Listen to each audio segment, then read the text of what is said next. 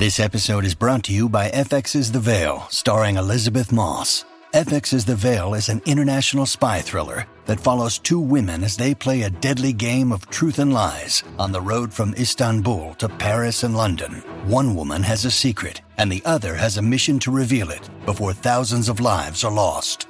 FX's The Veil, now streaming, only on Hulu.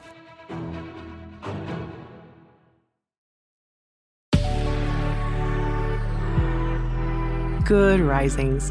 I'm Marie Burns-Holzer, and this is Spoonful of Spirituality. The countdown to Christmas is about 1/3 through. So if you are one of the many people around the world who enjoy an advent calendar filled with treats, this is your reminder to go get that 8th goodie today. But other than the calendar, what exactly is Advent?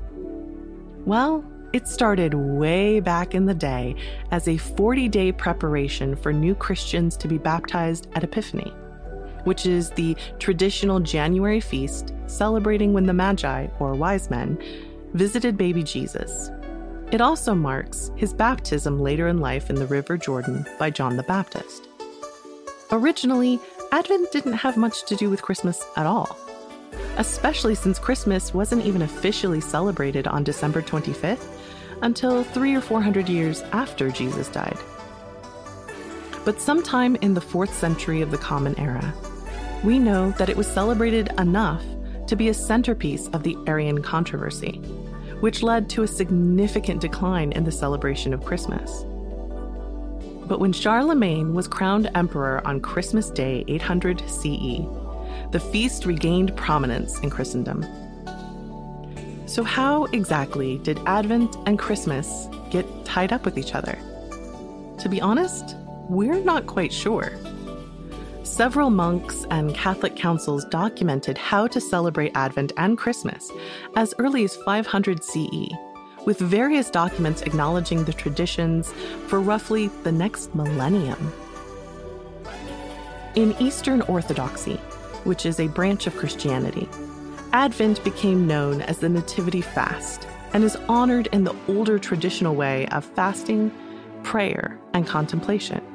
Whereas in the West, the Second Vatican Council emphasized that Advent should be a time of hope and looking to the second coming of Christ while also honoring the season of his birth. This distinguished it from the more somber fasting period of Lent. For most modern Christians, Advent is a time of year to celebrate peace, hope, and joy. Christmas classics like Handel's Messiah and O Come, Emmanuel are sung in churches around the world at this time. There are daily devotional readings, decorating for Christmas with a tree and evergreens, which is a long ago co-opted from the pagan practices of areas Christendom colonized, and candlelight caroling of hymns. If you've ever been in a Christian church around this time of year, you know that it has a special mood and spirit that is quite moving and beautiful. So if you participate in the ritual of opening a little door on an Advent calendar every year to count down to Christmas, yes, it is a ritual. You are honoring a 1,500-year tradition marking a season of hope and joy. It doesn't hurt that there's sometimes chocolate behind that little door in the Advent calendar too. So for those of you who celebrate Advent, may peace, hope, joy, and love fill your heart and your home this season.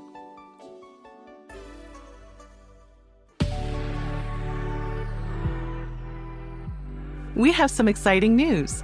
You can now search more than 700 Good Risings episodes on the new Fathom.fm app, the podcast player from the future. Now go to fathom.fm/Good Risings to ask questions and hear answers directly from the Good Risings podcast. I'm Marie Burns-Holzer, and you can find me at Marie Burns-Holzer on Instagram and TikTok. Thank you so much for listening to Good Risings today. If you enjoyed this podcast, please let us know by leaving a review. We love hearing from you. Now go be excellent to yourself and to each other. Good Risings is presented by Cavalry Audio.